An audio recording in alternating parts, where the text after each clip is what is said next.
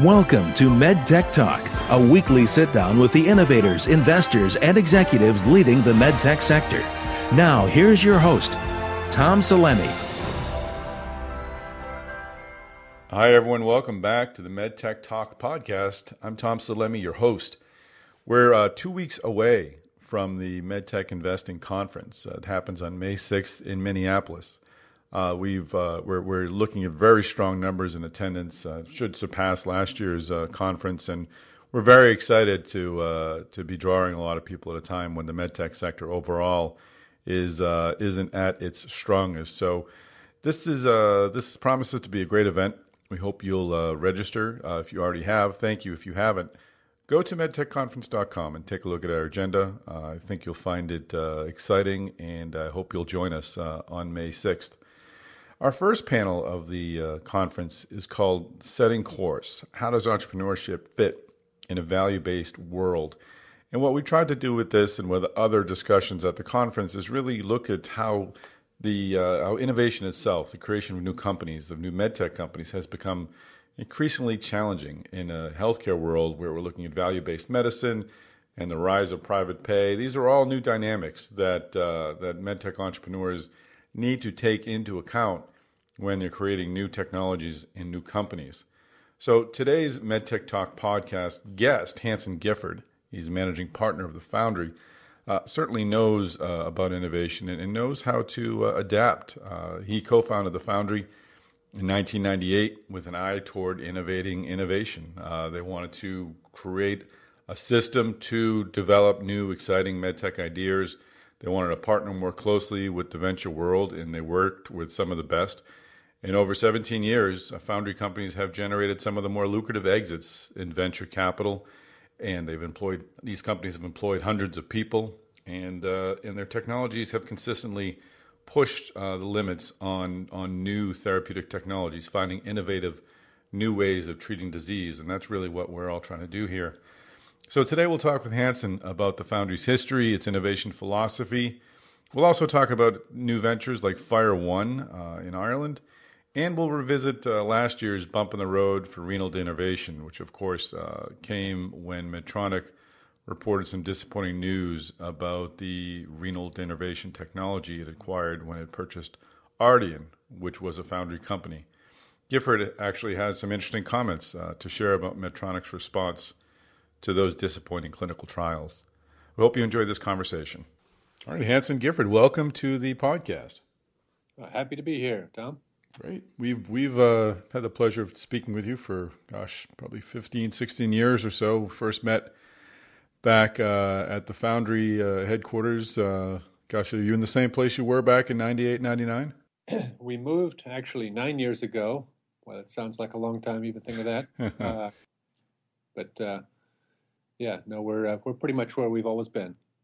How have things changed for you, though? I mean, they've changed in a lot of ways. The Foundry itself is sort of has taken several iterative forms. You've kind of innovated the innovation process. You started off with working directly with venture funds, getting some capital in advance, and then there was more or less a program where you were still working with venture funds directly, but working in cooperative fashion with them to get the funding as you needed it. What shape does the Foundry take today? What is your relationship with the venture world?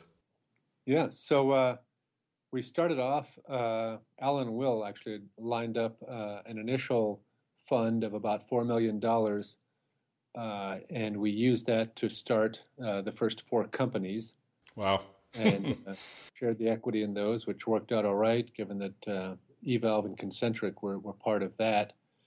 And then we decided that rather than starting from scratch and trying to finance each company, it would be better to have the VCs involved earlier on and evolve to a structure where we formed a company, funded that company with a significant seed or Series A round, $3 to $5 million from venture capitalists, and then work together to figure out what that company was going to be, with a consulting relationship between that company and the Foundry itself.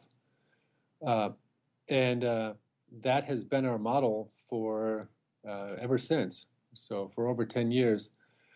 Most recently, as there are fewer VCs directly involved in very early stage medical device investing, the latest evolution of that model was to bring in Covidien as an initial investor, and now that's Medtronic, of course. So they are one of our three funders, along with Lightstone Ventures, a group that is come from the medical device and life sciences teams of Morgan Thaler and ATV. And the third investor is NEA. But it's still the same model where we form a company, fund it, and then define what that project's going to be. One of the areas where you've mentioned those three teams, and I immediately thought about your move into Ireland with Fire One. It's received a lot of attention, and rightfully so.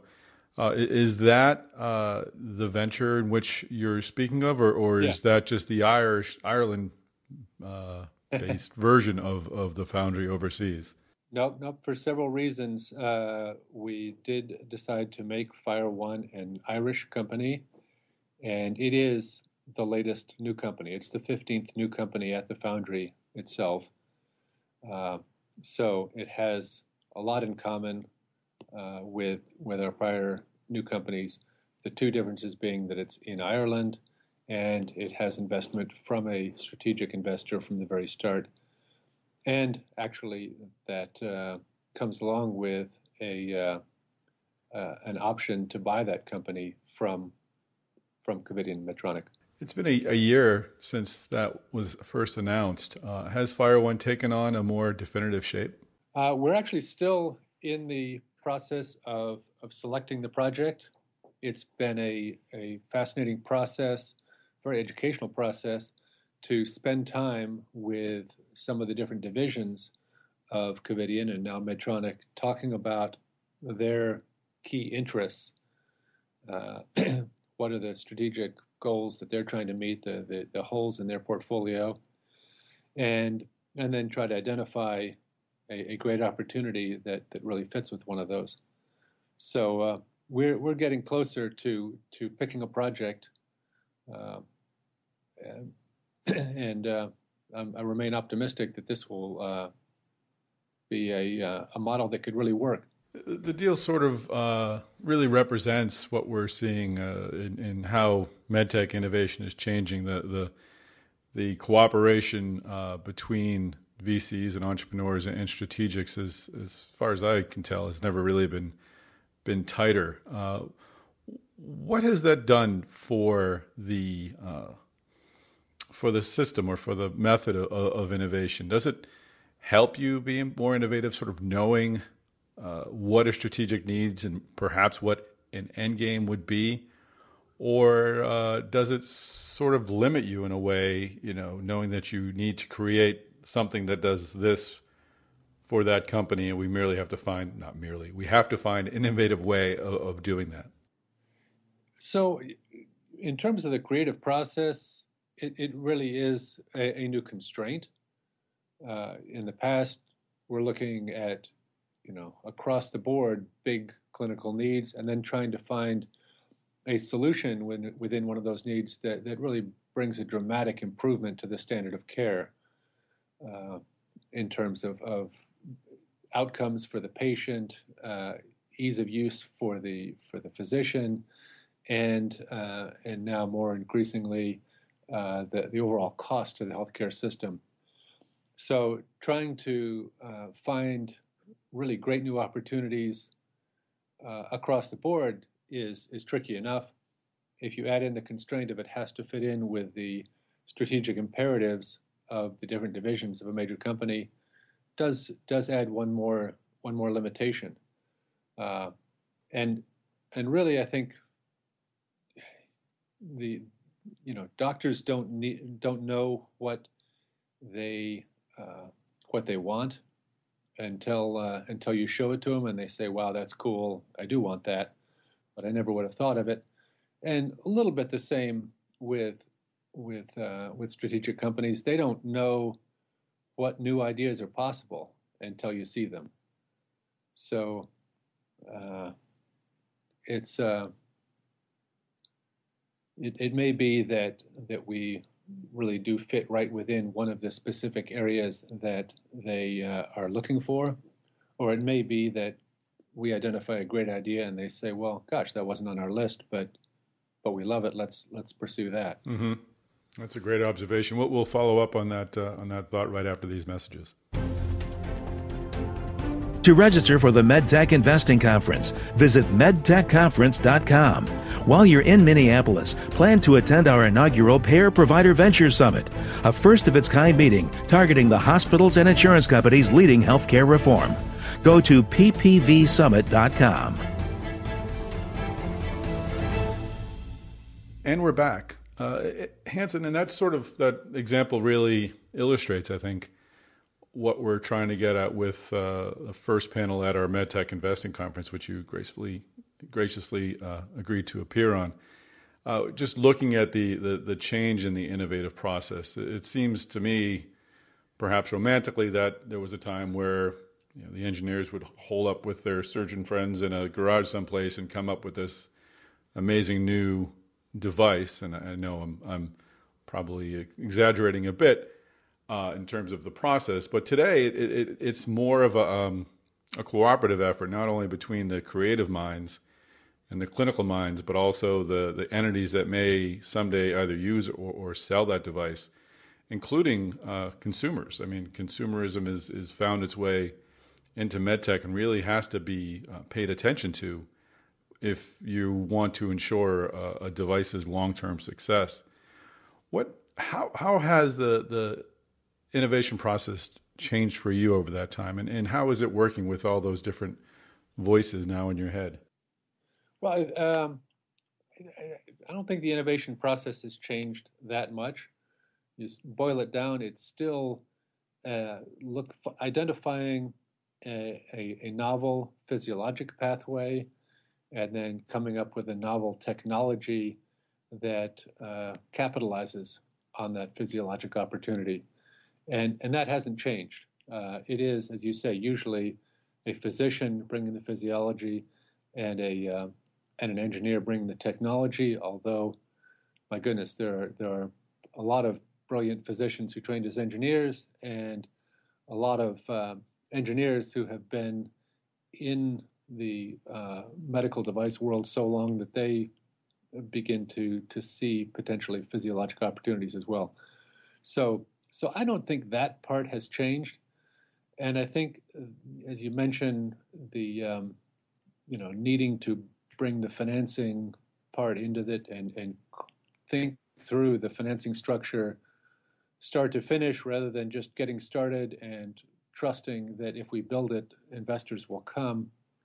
That is a little different. I think still people get a great idea and get excited about it, and they still say, you know what, we just need to pursue this, and we'll be able to persuade people to pony up the money, and that still is really, I think, how it feels. But our medical device industry has seen a dramatic reduction in venture capital coming in at the early stages that made that feel more predictable. As I say, people who identify a great idea still find a way, whether that's angels, super angels, strategic money, money coming from foreign sources. It's a matter of finding a way.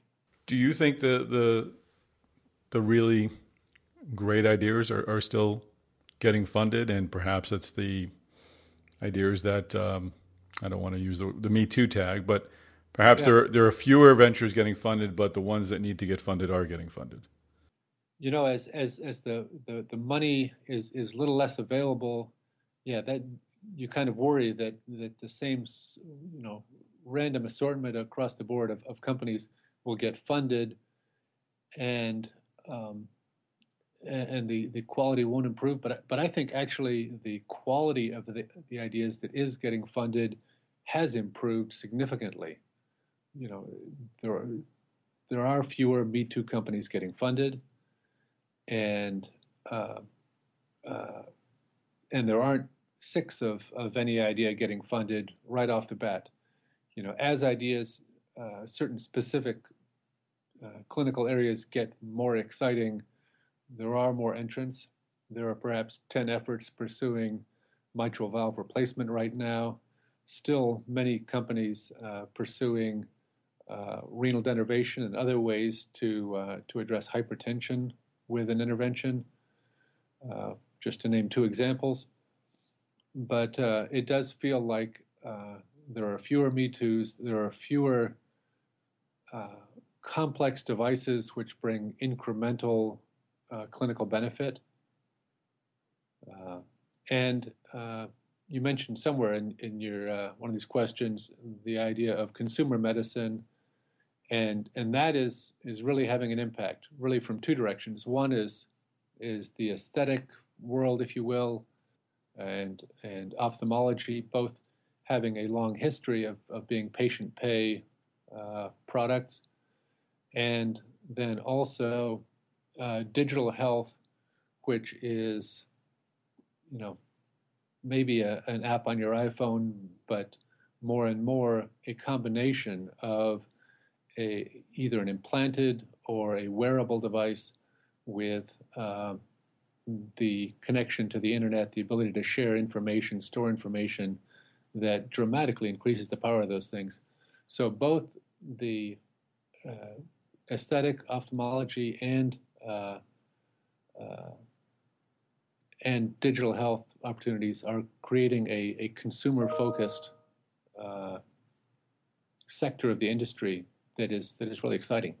And how does the Foundry handle the digital health aspect? Have you brought in folks? Did you need to bring in folks with sort of an understanding of what was possible with that type of technology, or is it really quite intuitive and the folks you already had on hand were able to incorporate digital technology when it needed to be incorporated into your devices and ideas? Well, the Foundry itself is a very lean team. It's myself, Mark Deem, Jeff Granger, who is engineer, inventor, as well as patent attorney, and Carol Liebig handling all of our finance, admin, HR, etc. And we're adding to that Andrew Cleland, who has been CEO of Ardian and now 12, and John Morris, who's been involved with a few different Foundry companies in the past and is currently leading development at 12. So we haven't brought in anybody to focus specifically on the digital health opportunities. We've been looking at those, and I think as we identify one that we want to jump into, I'm sure we'll bring in people who have more talent in that space. We've been talking about the role of consumerism. How do you incorporate those forces into your innovative process? What steps do you take at the Foundry to really understand how the role of the patient and the consumer can impact the success of a device that you're creating?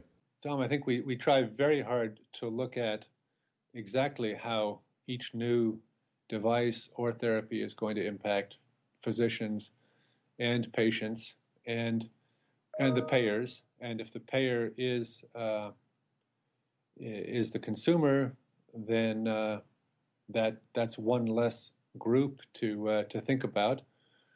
But it also means that the project really has to make economic sense to the consumer. And fortunately, there are a lot of projects that fit within that, not just in aesthetic dermatology and plastic surgery, but also ophthalmology and more in other traditional areas of medicine, as well as the whole world of digital health, where there's a blending of the wearable devices, the connected sharing of information, and the opportunity to really impact diseases in a non-invasive way by modifying behaviors or by monitoring healthcare status. There is a lot of opportunities out there in private pay, and it seems to be an area that many venture capitalists like to talk about. You mentioned earlier on renal denervation, and of course, you had, I think, the first company in this space, Ardian, that tried to use renal denervation to adjust to hypertension, to lower hypertension. That, of course, ran into some problems after its acquisition by Medtronic. I saw you at J.P. Morgan last year when the news first came out, and you clearly could see the disappointment on your face. It's been a year and change since then. The story's taken a few turns. What's your take on the latest attempt for Medtronic to supposedly do a do-over on renal denervation? Is this what you were hoping that they would have announced a year ago, or is this taking a direction that you're not entirely happy with? No, I remain absolutely optimistic. I am 100% convinced that renal denervation works very well to address uncontrolled hypertension in patients. And I'm very happy that Medtronic and others are pursuing trials to prove that and to bring therapies forward to treat patients. When Medtronic made the announcement at J.P. Morgan, I actually talked that evening to the head of public relations for Medtronic, and the message that they intended to send was not the message that was heard. We heard, it failed, it doesn't work, we're putting it in a box. And they wanted to acknowledge that the trial had failed and make the financial community aware that it had failed. But over the next several months and more recently, they have reinforced the messages that they remain very positive on it. They continue to pursue projects. They've announced several trials recently, both in patients who have no drug therapy, as well as in those patients who are uncontrolled despite drug therapy. And they've also acknowledged that the trial that they ran, the design of the trial wasn't perhaps ideal, but it was pretty close. And the real failures came in the medication management of those patients. 40% of the patients in that trial had drug changes during the measurement period, and a third of them had 2 drug changes during that time period. In addition, a big issue was the training of the physicians in the procedure, and in hindsight, a huge percentage of the patients in that trial did not receive an effective renal denervation. So they're going back to, they've been very cautious to make sure that this time the trial is well managed in terms of both of those factors. And just looking at the original trial, or the trial which failed, with those 2 issues addressed, the trial should be very successful. So I'm optimistic in the next year we will see more positive trials, and hopefully Medtronic leading that charge. Well, that would be great. I mean, it was such a high-profile story for MedTech, and to see it at least have that initial bout of bad news or perceived bad news. Well, it was bad news, but perceived fatal news. It'd be great if that were a turnaround story. And it's interesting to note that a lot of the Me Too companies, which we've talked about, even if they had been acquired by strategics, they were sort of put on ice after that. And yet the first technology is still moving on strong and still showing some great promise. So, yeah, hopefully it's just a 2-year hiccup, and we'll be hearing in 2-3 years about how this is starting to really help an awful lot of patients. And final question: we've talked about the history of the foundry. You've made adjustments here and there to fit the times. Where do you see the foundry being in another 5 to 10 years? Is it possible to remain a vibrant source of innovation for so long in medtech, and to to keep finding new ways of doing things, or I mean, typically things like this have a shelf life and they run their course. Yeah, well, it's been 16 years and 10 years with Foresight Labs. The real fundamentals that we are a wealthy society, and once you're ill, you don't want to buy anything or you don't need another house, you don't need another car.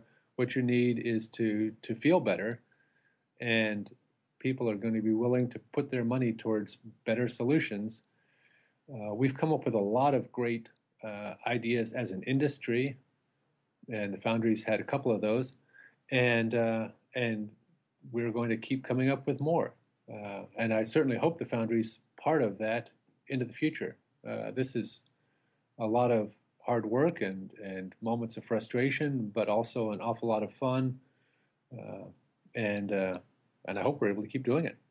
Excellent. Well, I hope so too, and I look forward to seeing you in Minneapolis. Thanks for joining us there. Thanks, Tom. Have a great day. Thanks, Hanson Gifford, for joining us on MedTech Talk, and thank you all for listening. Again, we're closing in on May 6th, the date of the MedTech Investing Conference. If you've registered, it's going to be a great day. Thank you. We look forward to seeing you there. If you haven't, please just go to medtechconference.com. Take a look at our agenda. Take a look at our speaker list. I'm sure you'll find a lot to be excited about, and we'd love to host you in Minneapolis. Reminder, on the next day, we'll have the Payer Provider Venture Summit. For information about that, go to ppvsummit.com, and there we'll have many of the leading hospital and insurer-based investment programs on hand to talk about how they invest in medtech and other technologies. Thanks again for listening, and we'll see you in Minneapolis. Join the innovators, entrepreneurs, and investors who are changing healthcare at MedTech Investing Conference on May 6th in Minneapolis. The premier event in medtech investing will bring together the industry's investors, entrepreneurs, strategics, and regulatory professionals in one of the country's richest medtech communities, Minneapolis. This must-attend conference will leave attendees with the insights and connections necessary to find their own sure path to success. To register for the MedTech Investing Conference, go to www.medtechconference.com.